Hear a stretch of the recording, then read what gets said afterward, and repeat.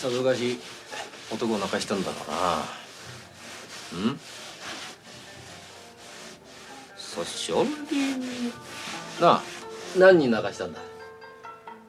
え？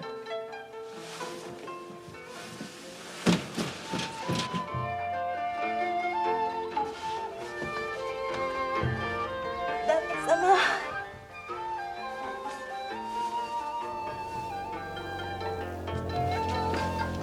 痛いよ。痛い。痛いよ。旦那様、私は亭主持ちの女なんだ。分かってる。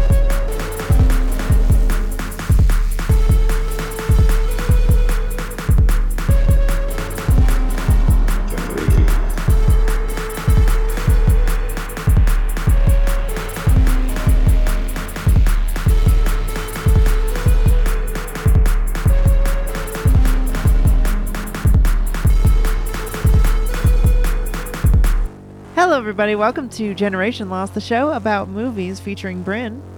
And Jeremy. That doesn't take itself too seriously. And today we are in the last week of Fuck Brewery from the Dark Council. This is all about fucking. And I think appropriately called Fuck Brewery because not all of these were passionate romantical. A lot of them were pretty gross and weird fucking.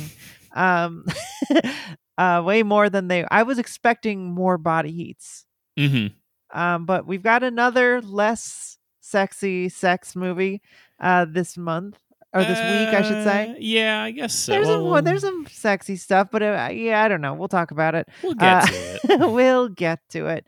I think Fuck Brewery has been a fun month, though.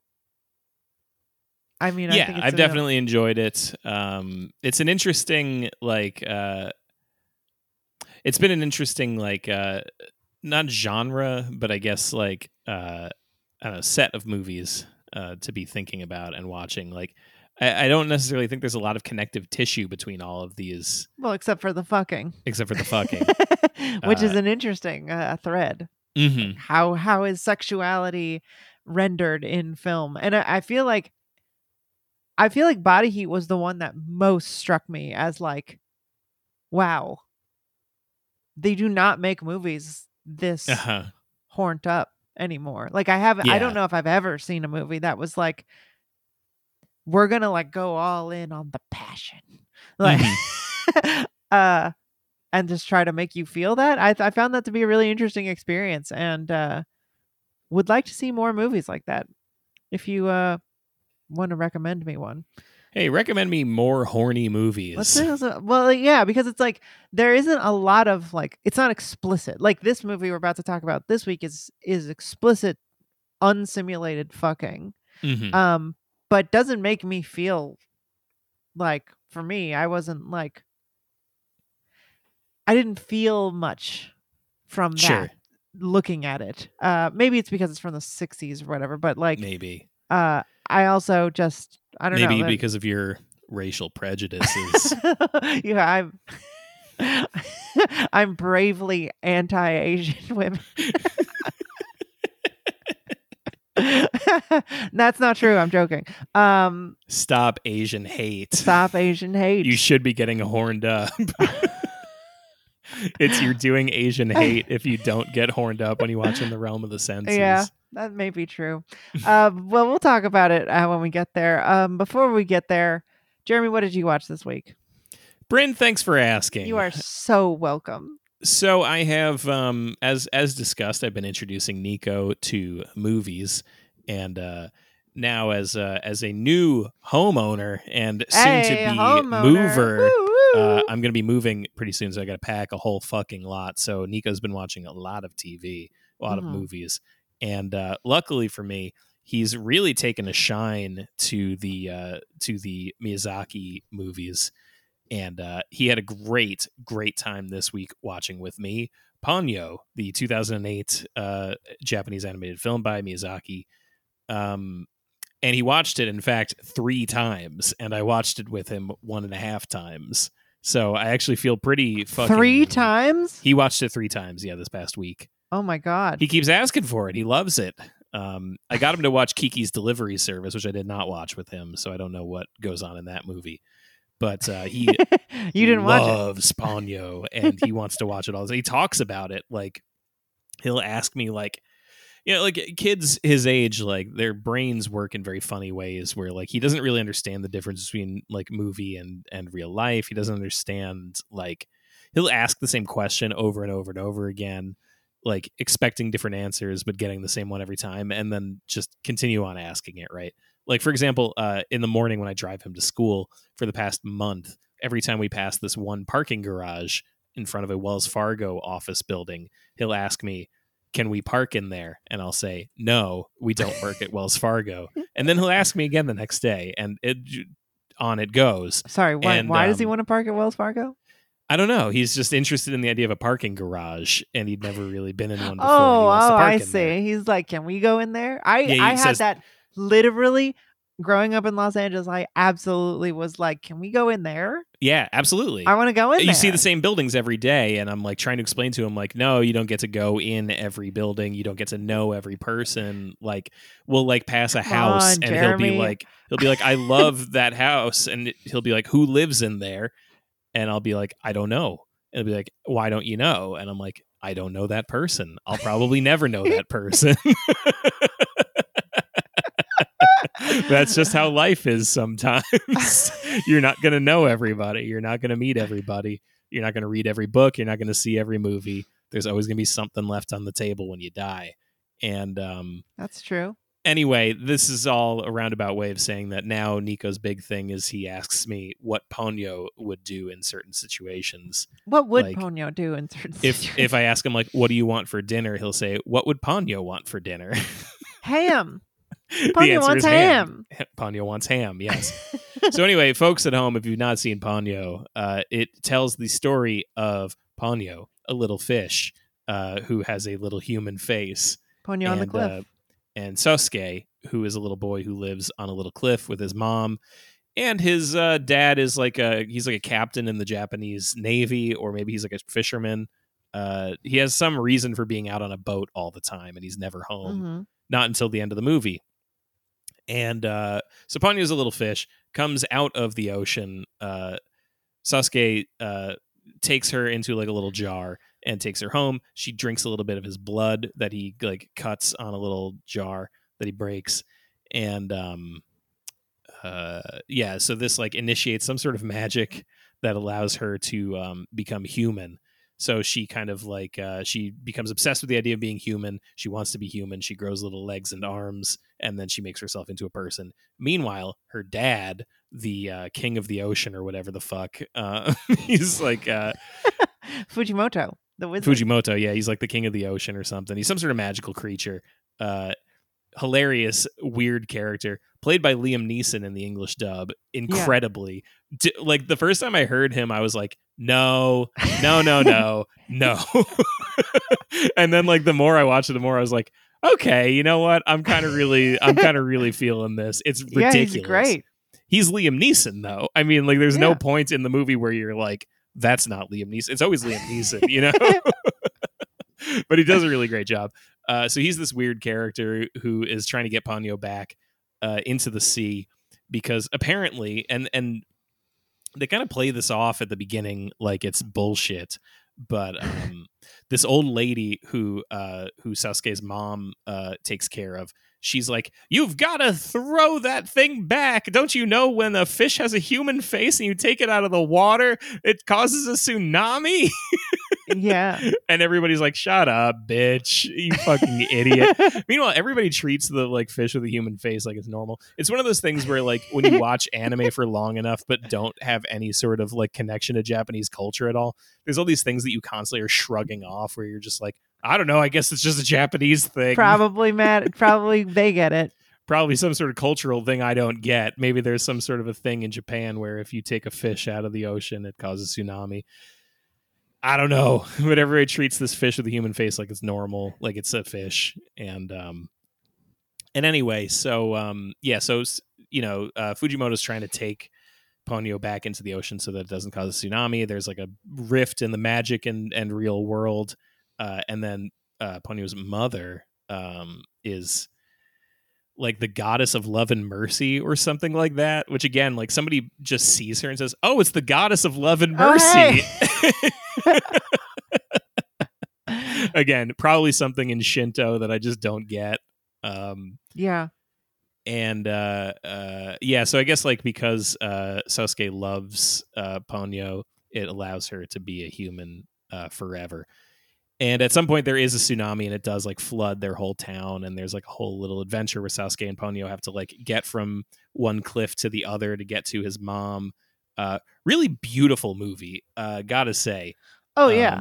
It's definitely like of the Miyazaki movies that I've seen, it is the like hands down the most child focused. Like it's the one that very clearly is the most intended for kids to watch. But I love it. I think it's really fun. It's really cute. Me personally, I think that Ponyo is the most underrated. Like I think that Totoro and Kiki are like more popular, and like people talk about them more, and I see people thinking about them. But I think Ponyo is definitely better than them. I kind of think Ponyo is better than Spirited Away. Interesting. I gotta rewatch Spirited Away. Which is, but like, in what way do you think it's better? Popular. Like, you think like as like every element of it, you think like I just think I think it looks better. I think the characters are more fun, and cute, and I think it's a more emotional, like emotionally affecting when I saw it. I just thought that like what the movie's trying to get across, is really sweet and beautiful. Yeah. It is a really sweet, really beautiful movie. The animation is fucking incredible. And it's like one of those, like, it's, I mean, I feel like you think this a lot when you watch Miyazaki movies. And this one in particular, I feel like I was thinking about it a lot, where I'm like, it is so absolutely like mind bending to consider like how many different ways this guy can like, I mean, and it's his whole company, like it's his whole creative team, but he's the curator. He's the mind at the top of it.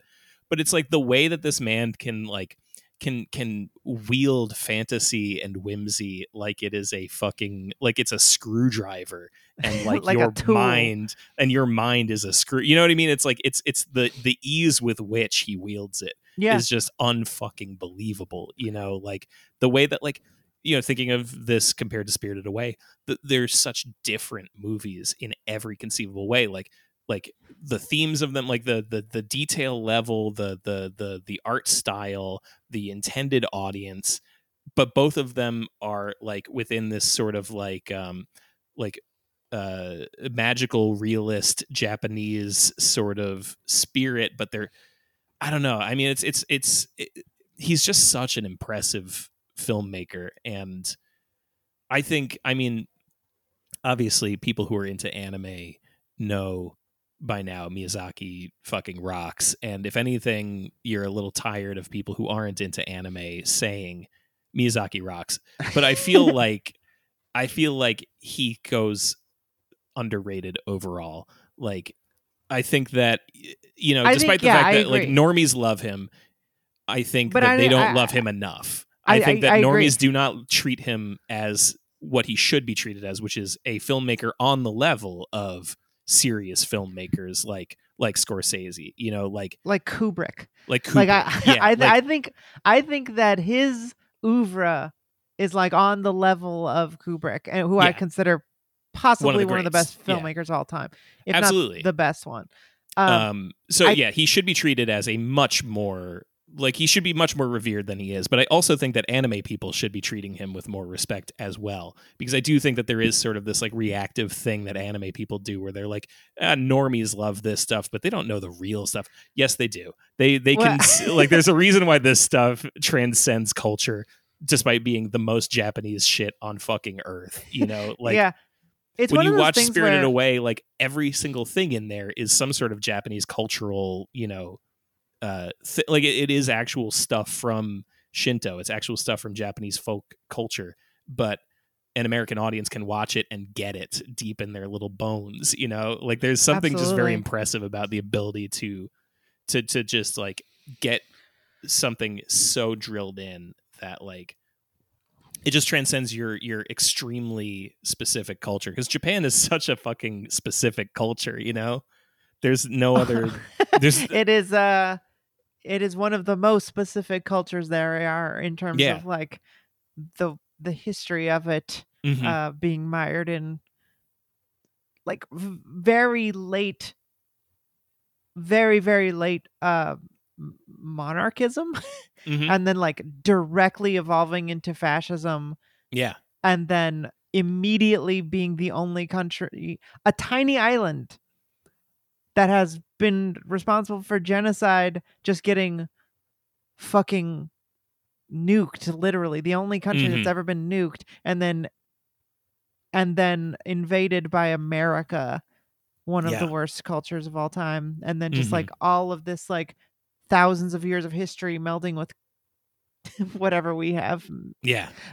It's And weird. hundreds of those years are literally like isolated from the rest of the world by like order of the monarchy, you know, by like Yeah. enforced with military might, you know, like isolated from the world. So there's like this whole aspect of it where like, you know, Shinto is so crazy because of the fact that like they weren't allowed to be influenced by anything else, and Shinto wasn't allowed to leave Japan. So it's like this whole like I don't know. It's fascinating to have this like isolated bubble culture that is so detailed and so like art oriented and so folklore oriented, and then like out of nowhere America's just like, oh, by the way, here's all the tools you need to make movies and cartoons and stuff. Go wild. And they're like, Like with we have no other choice.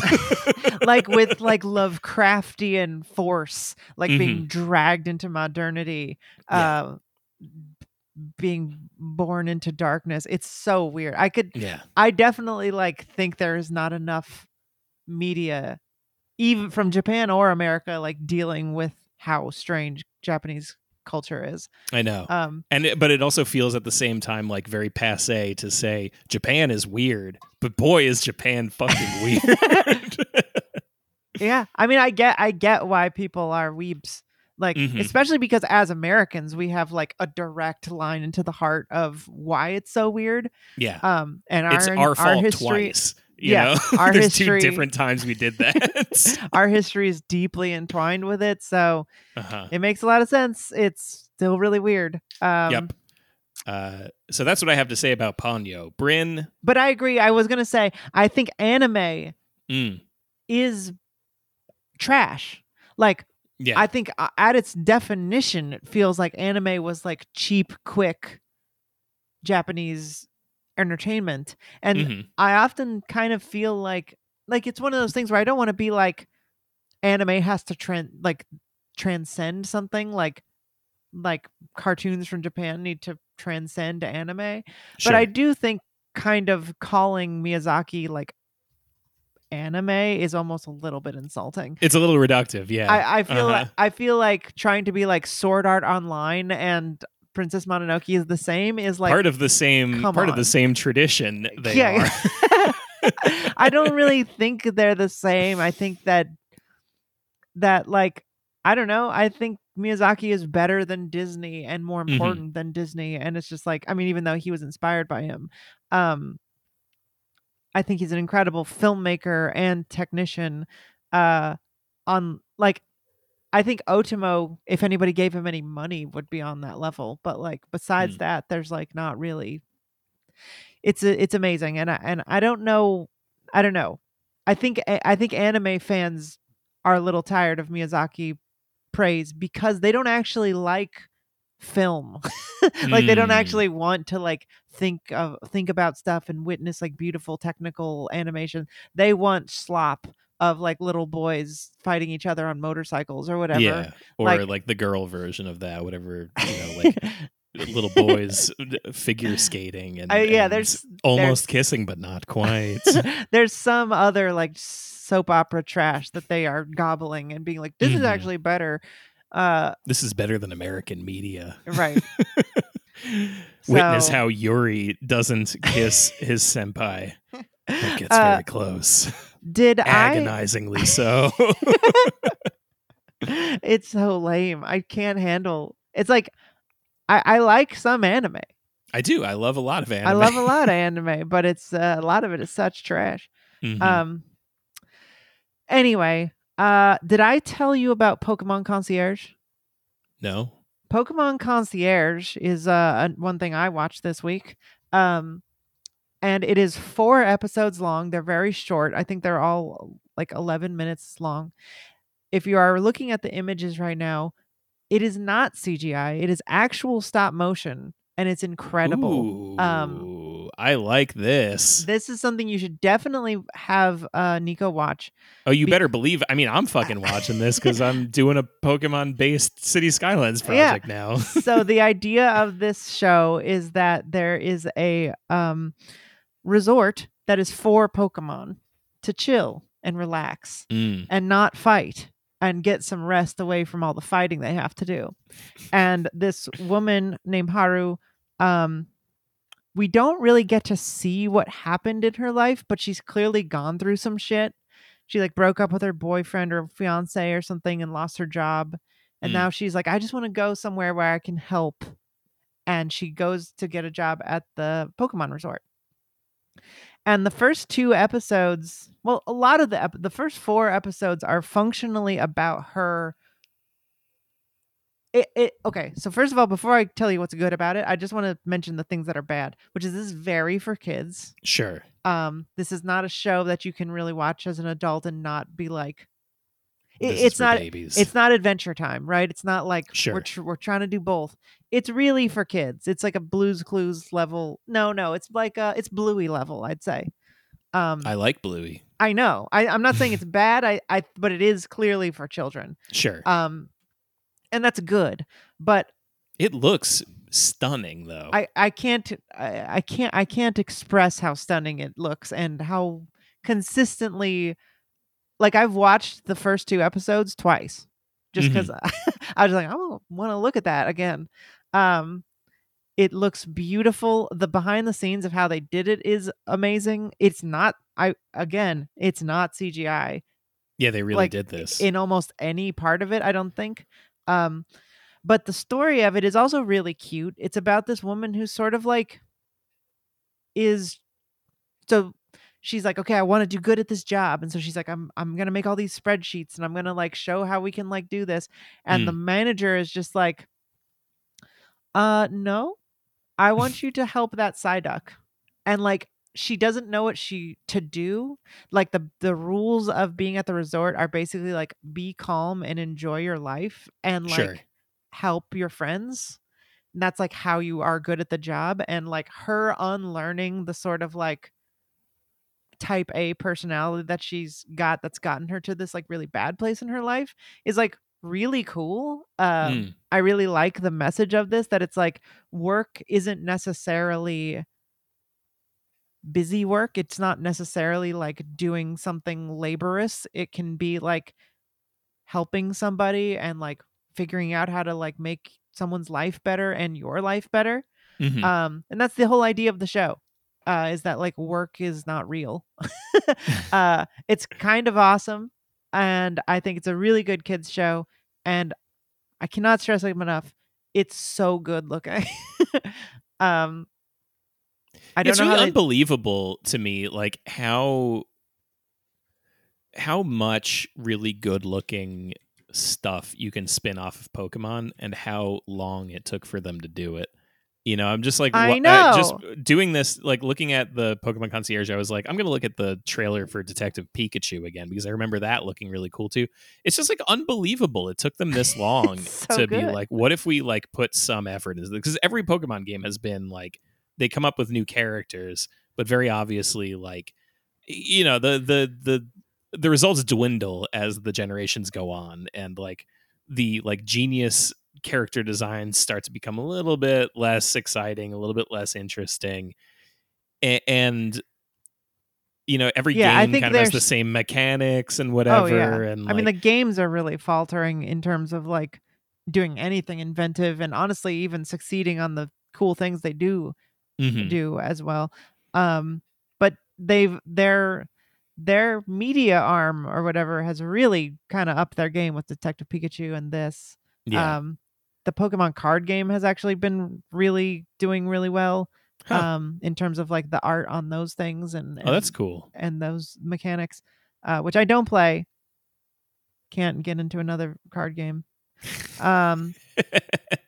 Just can't be done. I simply wouldn't. But no, the designs on these Pokemons in this game in this show are just so cute. They're like Mhm. little felted when they're fuzzy and like plastic when they're scaly or whatever. Also, I have to mention, if you are a weeb, like a real one, Maria Takeuchi, Plastic Love fame, does the theme song Okay. for the. So if you're a city pop head, if you know who Maria Takeuchi is, go listen to that theme song. It's really good, and she's a legend. Like she's the Mariah Carey of city pop. So, Hmm. really, really, really cool project. Like I said, it's for kids. Don't expect to be like emotionally invested exactly, but I think it's pretty cool. It's a cute little show, and it's also just looks really great. Great vibes. Nice. Tell me what you think of it. Tell me what Nico thinks of it. I would I'm love definitely to know. going to be watching this.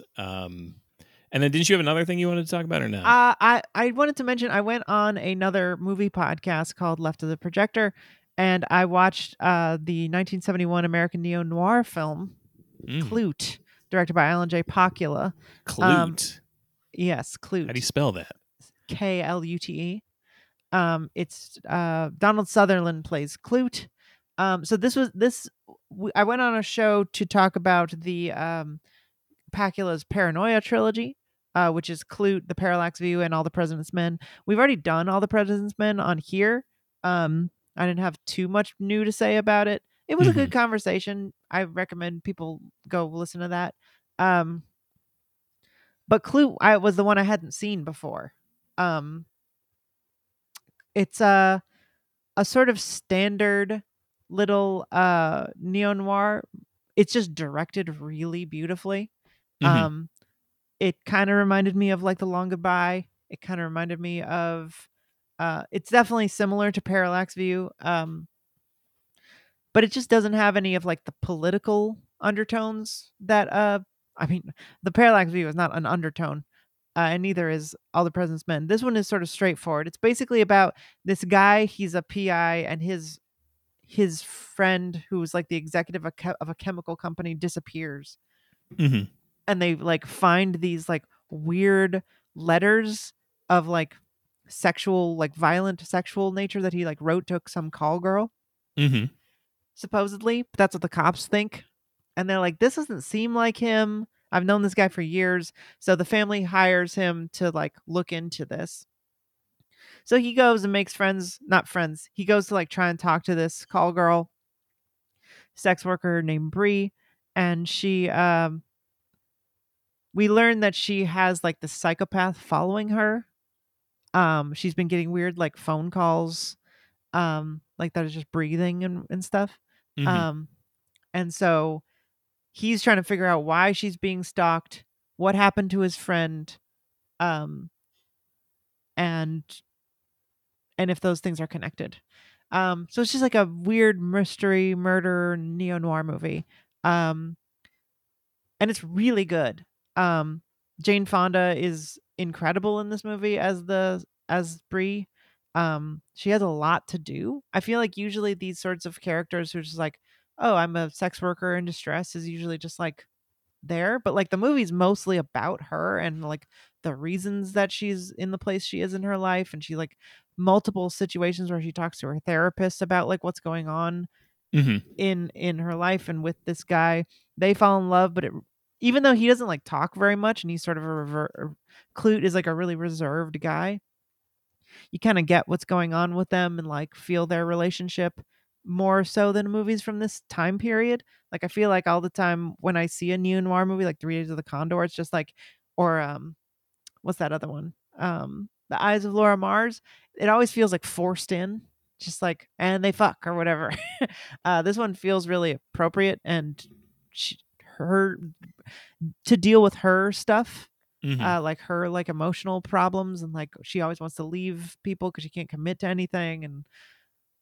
And really interesting little character study with a murder mystery around it. And it's also just, it looks fantastic. Great 70s New York movie. Really good. I really enjoyed this one. Nice. But I Sounds have like a good time. me and that guy talk a lot about it on that show. So if you want to hear more, Check about out the that, other show. check out the other show. Okay. So now We must talk about it. we have to talk about this kind of there's a lot of trigger warnings here. So Bitches leave. bitches leave. So now we're going to talk about our feature presentation.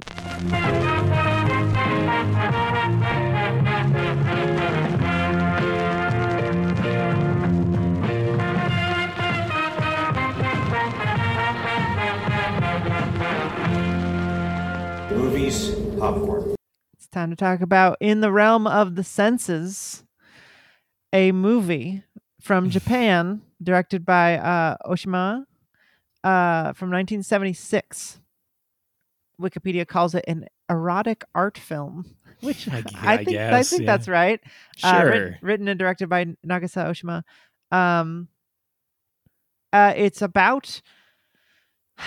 It's about a real life thing that happened in 1936, where Sada Abe killed her lover. That's so funny. What? Well, because like I mean, yeah, I'm sure it's like based on a story where somebody killed some, but I'm like, when you said like it's based on a true story, I'm like, of what? Of just like two people who fucked a lot? No. It's interesting actually. This was like their Lorena Babbitt. Except it was kind of the opposite reaction. Where in 1936, literally 1 year before the rape of Nanking, while Japan is deep in a war, and like fully going on to fascism, there was this story that happened where this woman accidentally killed her lover by choking him to death, and then cut off his dick, and was found with it in her pocket. And the entirety of Japan was like, she did nothing wrong. That's beautiful, actually. What the fuck? He loved her so much that he died for her. And that is and like, then she cut off his dick because she loved him so much she couldn't leave it or something. Like, that is the story. And that the whole trial was like very publicized, and all of Japan was like, this is a beautiful story, don't punish her. And she got like a very light sentence. That is wild. So that is the story that we watch, is their romance, and how their like love got to be that way, and how he dies. And that's the story. I mean, the story is that she is a former prostitute, and he's like a hotel owner. He owns the hotel, I think, that she's working in, and then they have an affair. He's cheating on his wife with her, and then he leaves his wife, and they get married, and then they just fuck forever, and it gets more and more intense until she wants to kill him. She wants to strangle him to death because she loves him so much. Yeah. And then that's basically, and then she just cuts off his dick, and then credits roll. That's interesting too, because it's like the story as you know, the public knows it, only starts from that point. And then this is just like, okay, and then he dies, and then you guys don't care. That's right. That's why at the end of the movie, there's like a hard cut to a narrator who's not been in the movie, and it's just like, Sada walked around with his dick in her kimono for 3 days, going to different hotels, and then was found, and you know that story, like, and that's what happened. And the rest is history. This is the Brian Clough of Japan. Yeah, it's just funny. She's the Michael Jordan Brian Clough of Japan. Yeah, she's the Michael Jordan of like cutting off a dick, bipolar personality disorder, sex crimes. Exactly. Yeah, it's just interesting. Like, it's the yada yada over the most interesting part of it, probably. And in the plot synopsis on Wikipedia, I really like. I can't stress this enough to you folks. Like 3 full lines of the Wikipedia plot synopsis, which totals 6, 7, 8 lines. So 3 of the 8 lines that they've written on the plot of this movie is what the narrator says just at the end. Yes, and the first 3 lines of the Wikipedia is the first 2 hours of the movie. So much of this movie is not the end. Which is like the whole point of the movie. Yeah, I really like. So then nothing happens, right? Nothing happens in this movie whatsoever. The only things that happen are like she's a former prostitute. She's working at a hotel. The owner of the hotel wants to fuck her, so they start fucking all the time. Then it escalates. Then he dies, right? That's literally it. That's all that happens. There's no other beats. There's no like moment where they're like, there's like a brief thing where like, you know, she's like pressuring him to leave his wife, but then he just does, you know, and like, it's kind of it. Like they barely leave the rooms that they fuck in. We only very rarely see them doing anything but fucking. Yep. It's a hard one to get your fingers around, I feel. This movie. So I don't really know. Had you seen this movie? No. Okay. No, of course I not. hadn't seen this either. This is a one of the very early Criterion Collection selections that they made. I think the spine number is like under 100, maybe. So I had known about this movie for a long, long time. And what I knew of it was a sexy movie. There's real fucking in it. And that's it. That's all I knew. The spine is 466, so not that early, I guess. Okay. Could have sworn it was earlier. Whatever, not the point. But I did know about this from a long time ago, since I was like in high school. Sure. And I never watched it. Never got around to this one. But I did know that it had unsimulated sex, so I was ready for that. But I was ready for it to be more. I was expecting it to be more passionate, more something. I think my big issue with this movie, in terms of actually watching it, is that it's an intellectual exercise way more than it is like trying to get a rise out of you. And maybe this is because it's 1976. It's not that long ago. No. But I do feel like maybe it's because it's a different culture. Maybe it's because it was like kind of cheap to make. But for whatever reason, I found this to be very unsexy, even though it's literally fucking. In your Letterboxd review, you mentioned that you have whiplash thinking about if it's about nationalism and if he's hard enough. Yeah.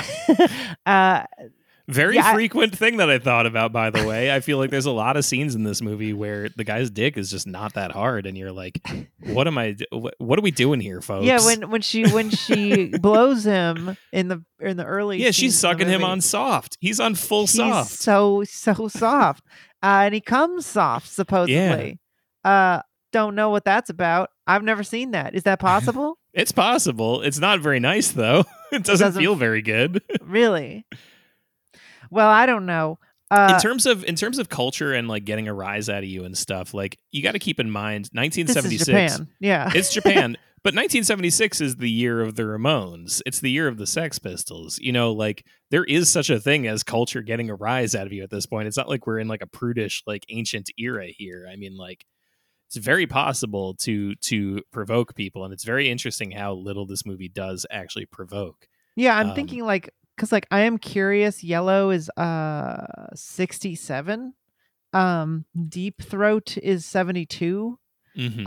Like there's more and from what I understand, this director was like inspired by like movies in America and France that were like sexual but serious, and wanted to make a movie like that. I just think I just don't think this movie's very fun to watch. No, it's a real slog. There- And I there- really never thought I would watch people fucking and I mean, I guess like that's the thing though, is that it's like because it's literally just people fucking, and it's like, you know, I don't feel much for it. It's I not like don't I don't watch porn for that long, you know? Like I'm in and out. It's a transactional thing, and yeah. I feel like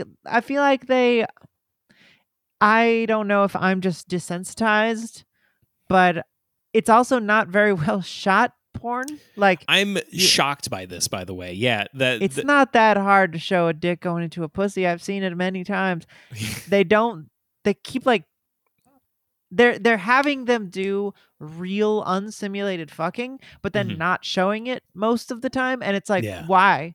Why am I do it? watching like Yeah. basic missionary shit? Like, why isn't she on top? And like, why aren't we seeing? Like, what is the point of it then? And I think it's just like an actor thing, I guess. But like, visually, this movie is a lot worse than I thought it'd be. I like there is Yeah. like some. There's a weird turn that happens about in the fourth quarter, basically, of the movie, where Yes. suddenly, you know, they start wheeling out the good shots. That's you know? right. You're like, what the? Where the fuck was this? Yeah, It just out when of they're- nowhere, just like, by the way, we can actually make a good looking movie. You're like, why didn't you do that for the first Why have I been hour watching and 45 minutes? Yes. The movie's only 2 hours. It's a 2-hour movie.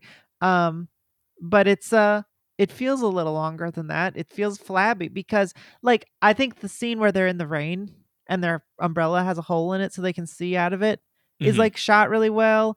The scene after he dies and she's like in that empty That's the one I'm auditorium. thinking of. Yeah, the empty auditorium shot is fucking awesome. It's beautiful. It's awesome. I mean, there's all these shots. There's a couple shots in the empty auditorium. They all look really good. yeah, that scene.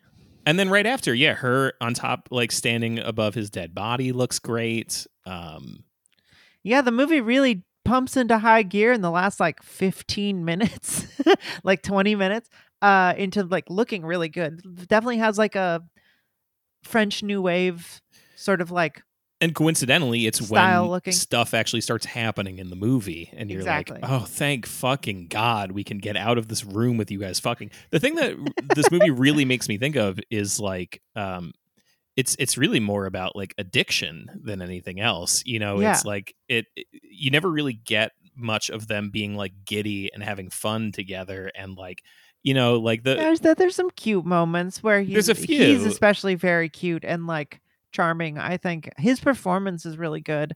I think what's his name? Kichiso? Yeah, but Um, there's not enough of like there's a scene where they like go out to like a little food stall, and she's like, "I'll fuck you if I can drink a little bit more." Like, and they're like laughing together and like having a drink and having fun and stuff. And it's like I feel like we need more of that, because otherwise all you're getting is them locked away in a room fucking kind of joylessly and Right. like very clinically. And it starts to kind of feel like when an addict reaches the point where like they don't get high off the drug anymore, they just take the drug to avoid the sickness. You know, it's like Yeah, well, it's like a, you know, they're just fucking because that's what they have to do at all times. You know, So let's from there, I guess let's talk about what this movie's about, right? Like this movie seems to be trying to talk about this specific thing that happened in the context of Japan at the time, and looking at nationalism and fascism as this sort of like parallel to what's going on in the movie, Mhm. because it's like never addressed. Like the movie does not have a single like straightforward. You like right at the line- beginning of the movie, you get a scene where these little boys are running around with imperial Japanese flags, and they like throw a snowball at this like homeless man's penis. Yeah. And then you don't see much, you know, to suggest anything is going on in the world except for them, until like the very end, when there's like this one moment where Kichizo.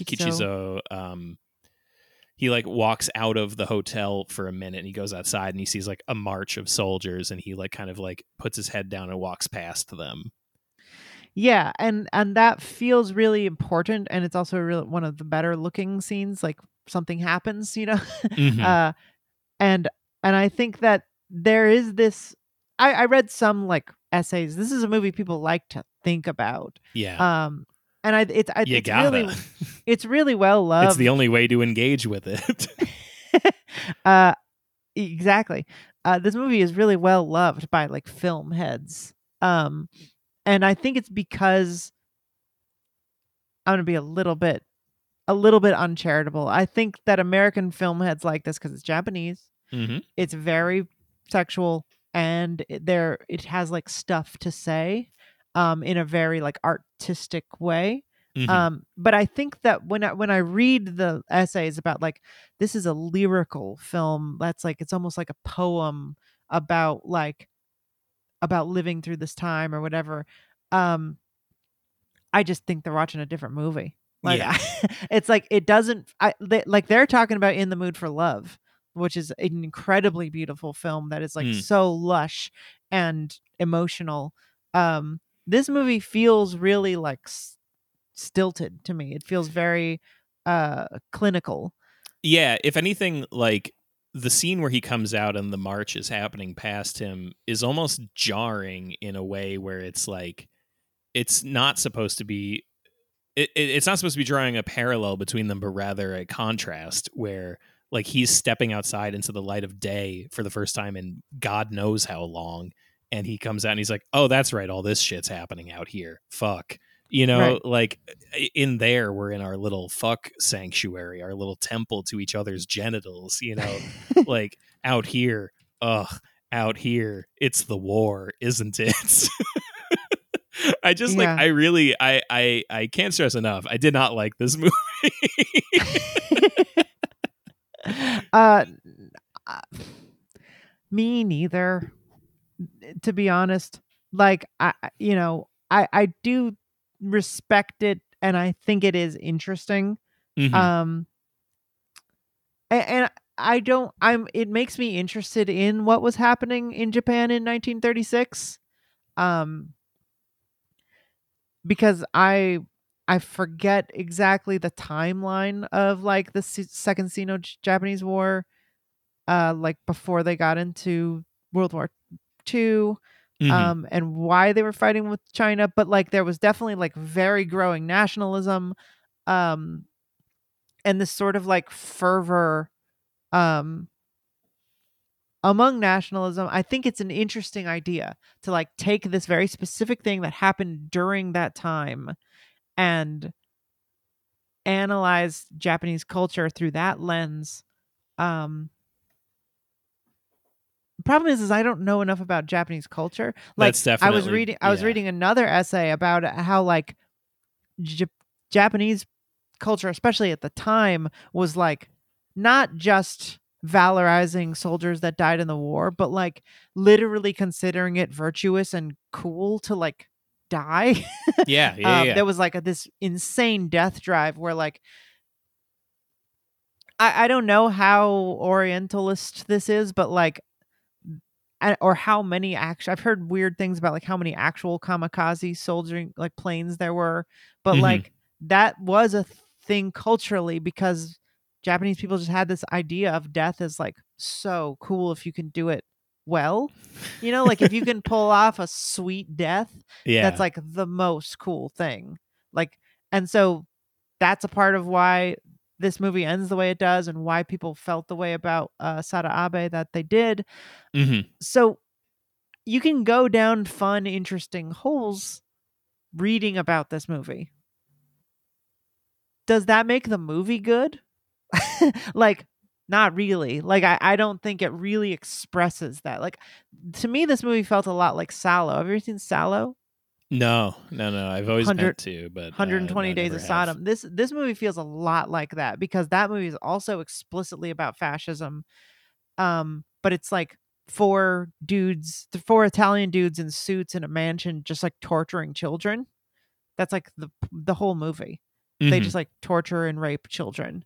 Um and it's also really hard to watch, but it's violence rather than like sex. I feel like this movie could have been better served making it much more passionate and getting you into like their love and like having it be really cute and fun, and like I feel like they just start fucking and he's sort of just like, let's fuck now, and she's like, okay, I guess, and then Yeah. they like, and then there's like the only steaminess that there is the fucking. Mm-hmm. Which I I feel mean, like, I'll say in the beginning, I definitely was like, there was a couple times where I'm like, okay, all right, I might be enjoying myself here a little bit. But yeah, then like, it's not terrible. I feel like the relationship could have built up more though. mhm. Like I keep comparing things to Body Heat because we just watched it. Like there's a good half an hour before they get to fuck, and then Mhm. it's like explosive with all like the cat and mouse stuff that they're doing, and this kind of starts pretty quickly where they're just like into it. Yeah. I feel like And you could then have given because me it's just so relentless with it, it just kind of like before long, you're just like, I've had enough. I'm full. I couldn't eat another bite. Could you please, please do something else? yeah, exactly. I feel like I think that the movie could have been structured at least an hour of like build up and like him Mhm. deciding whether he wants to leave his wife and their like passion growing and like they're fucking like starting 45 minutes in, and then do another half an hour if you need to of like getting to the sadomasochism, the like how do I like keep Mhm. upping the dopamine of this um to where it ends in death. I think it could have worked as a ramp up. The way it is, it's so repetitive. Mhm. And then you're kind of only left with intellectualizing it. And I don't think it needs to feel like Sallow. I don't think it needs to feel like a relentless onslaught of like I'm supposed to feel shocked. Mhm. And Sallow is also more clear about what it's trying to say. You know, like it's Yeah. a very specific like political film.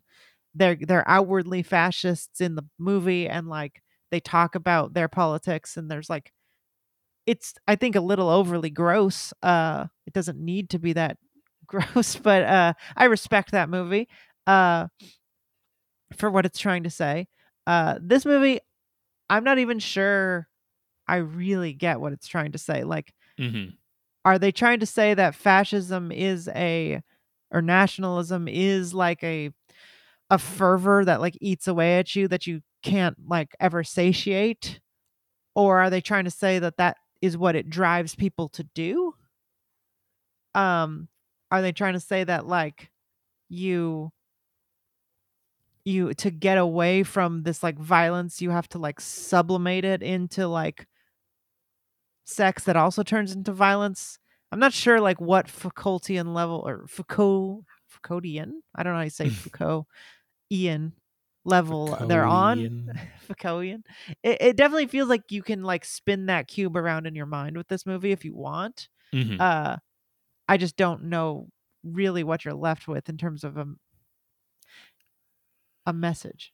Yeah, I just like I feel like ultimately what I come away from this movie with is just kind of a reinforcement of my belief that sex is not worth your time. It's just like if you could somehow rid your body of the need for sex, your life would improve so much. You know, like because ultimately like what you're seeing in this movie is the beginning stage of a relationship. You know, like those early days of a relationship where all you do is fuck all the time. You're just The constantly NRE. with each other. And then eventually you kind of settle into a relationship, right? You figure out like, oh, I'm going to keep my toothbrush at your house because I'm staying here a lot. And then we're going to meet each other's parents and like, you know, maybe plan some event together or something. Like you have to one day settle into what it's going to be. But at the beginning, when it's that passionate early, you know, relationship where you're just fucking all the time, like in your head, you think of it as this like momentous and important period where you're just like, oh my God, we're pushing boundaries. We're like learning all new things about pleasure and whatever. And then like viewing it from an outside perspective, you're just like, these people are just fucking constantly and the same way. And I'm just watching them fuck.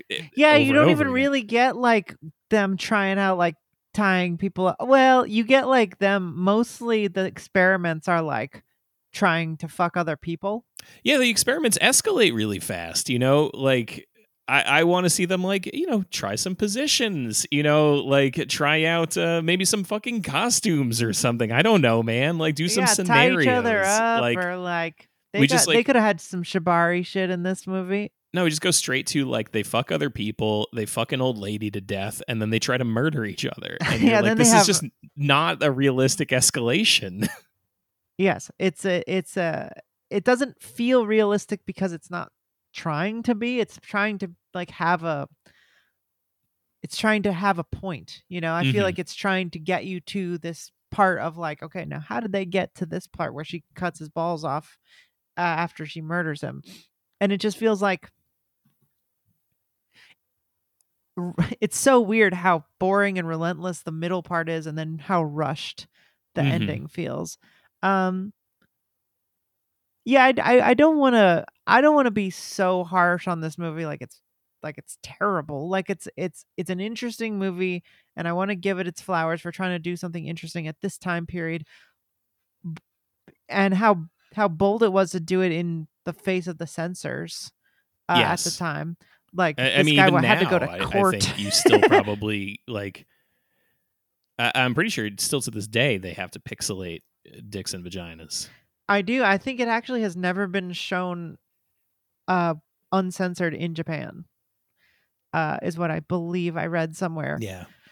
And it's been banned in many, many countries. Because it is, I don't know if we actually have said this. It is explicit. Like, he puts an egg in her pussy for real. Mhm. But I don't know. I didn't feel much from this movie, and I feel Yeah. like a movie like this, especially with how it was built up to me. Like if you look at the Criterion Collection cover, like Mhm. so passionate and cool looking. It's just not that kind of movie. It feels like Sallow. It feels like a movie that is trying to be a political metaphor that's kind of hard to understand, especially if you don't understand the history and the political situation of the country at the time, or the director's like relationship to that. And if you don't know all that stuff, it doesn't feel lyrical or it's not a tone poem. The tone feels very clinical. That was my big issue with that. Like, Mhm. I don't mind a movie that's like that. Like if you've seen listener, I'm pretty sure Jeremy hasn't seen The Collector by Eric Romer, French New Wave film. Like that is a movie about like a group of people who get a house in the south of France, and then like have a literal 2-hour long like will they won't they romance that like almost nothing happens in that movie. Very long shots of people just sitting around smoking and looking very French. But Sure. that's a very good movie because it feels it's so textured and has all this like it's full of vibes. This movie just doesn't have vibes. No vibes. Like, it no feels- sauce at all. Except when it does, which is what's so disappointing. It's like the scene where he goes outside and sees the people in the soldiers is like this dark resonance start to bubble up, and you're like, ooh, something's happening. There's moments where they're going for something, and then like every time they're fucking, I just felt like I'm just watching the concept of porn Mhm. in like the most boring color palette of all time.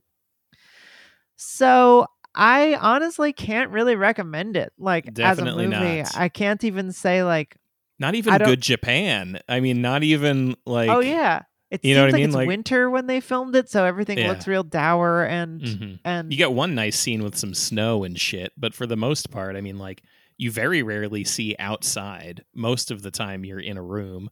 it's and- it's like one set. You get a couple of shots outside. You get a couple little moments where you're like, ooh, nice Japan. I just wish there was more. You should be giving us a lot more Japan than that. Yeah, especially because it seems like it's so much About Japan. It's like and the like, idea is to be about Japan. You got to give us a little bit more Japan than this.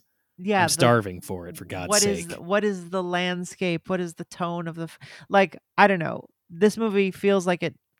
What fucking part of Japan are we even in? You know, where are we? Don't know where. Like, also, like, what? It's just hard because, like, I don't know.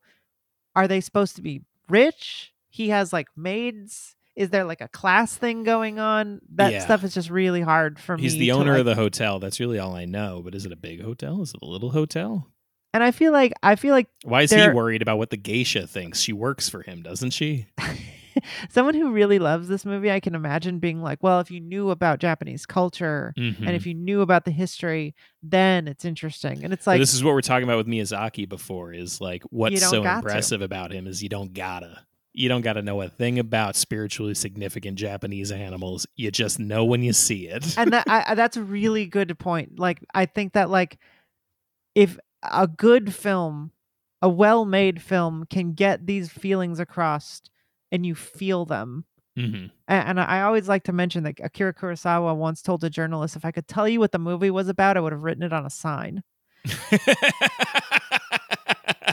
Like, and I love that quote because it's like, when you watch a Kurosawa movie, you get it. Like, there's a feeling there that he's able to get across. Like I think of Dreams or like Ran a lot. Like, Mhm. there's just like this really intense emotion to his movies, and I feel like this movie's just missing like really what I'm supposed to be feeling, because I shouldn't have to read a book or a whole Wikipedia or an essay to like a movie and think it's like interesting.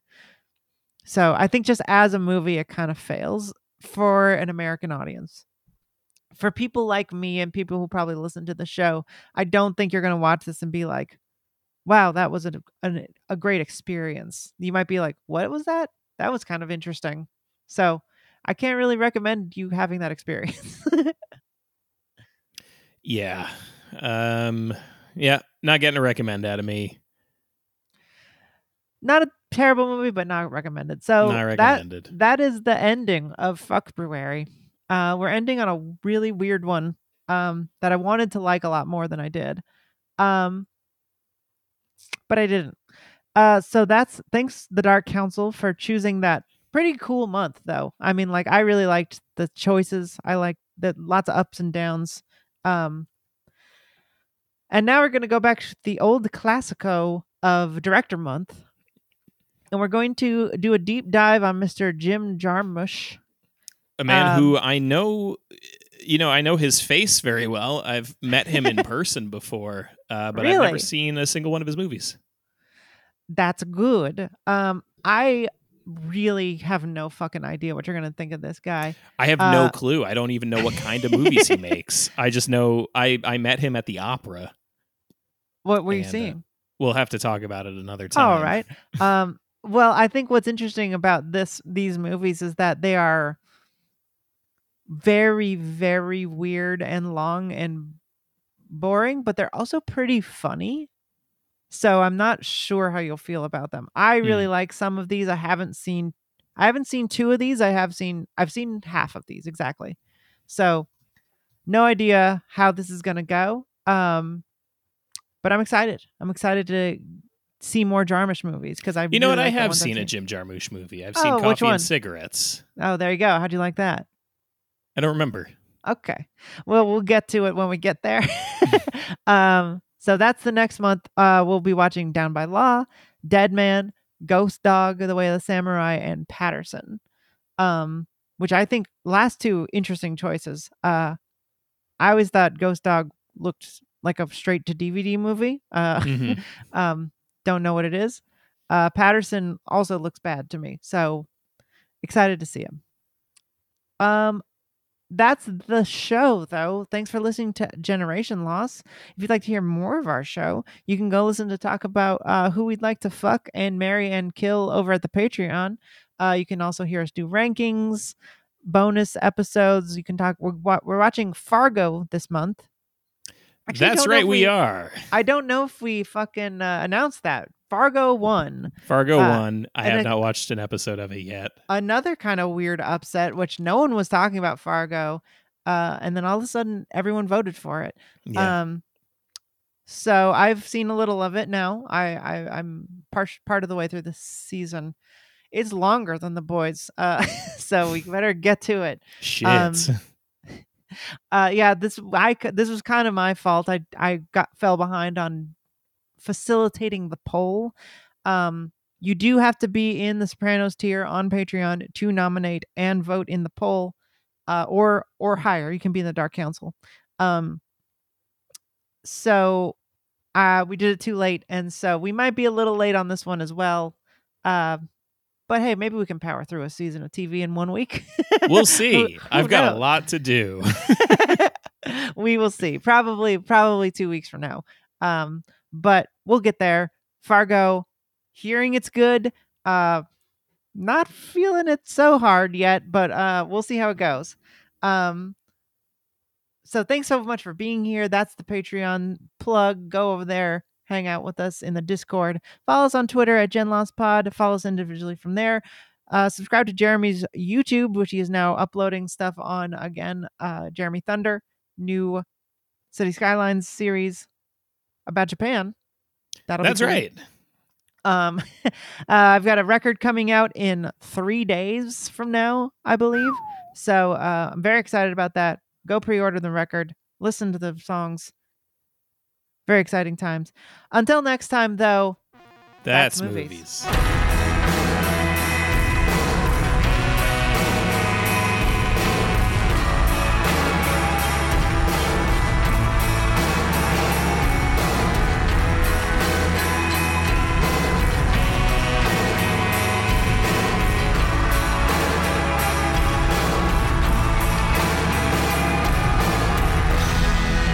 Passion all gone, or is it still newlywed? If all this heat's doing is making us stick to the bed, then there's no life to revive.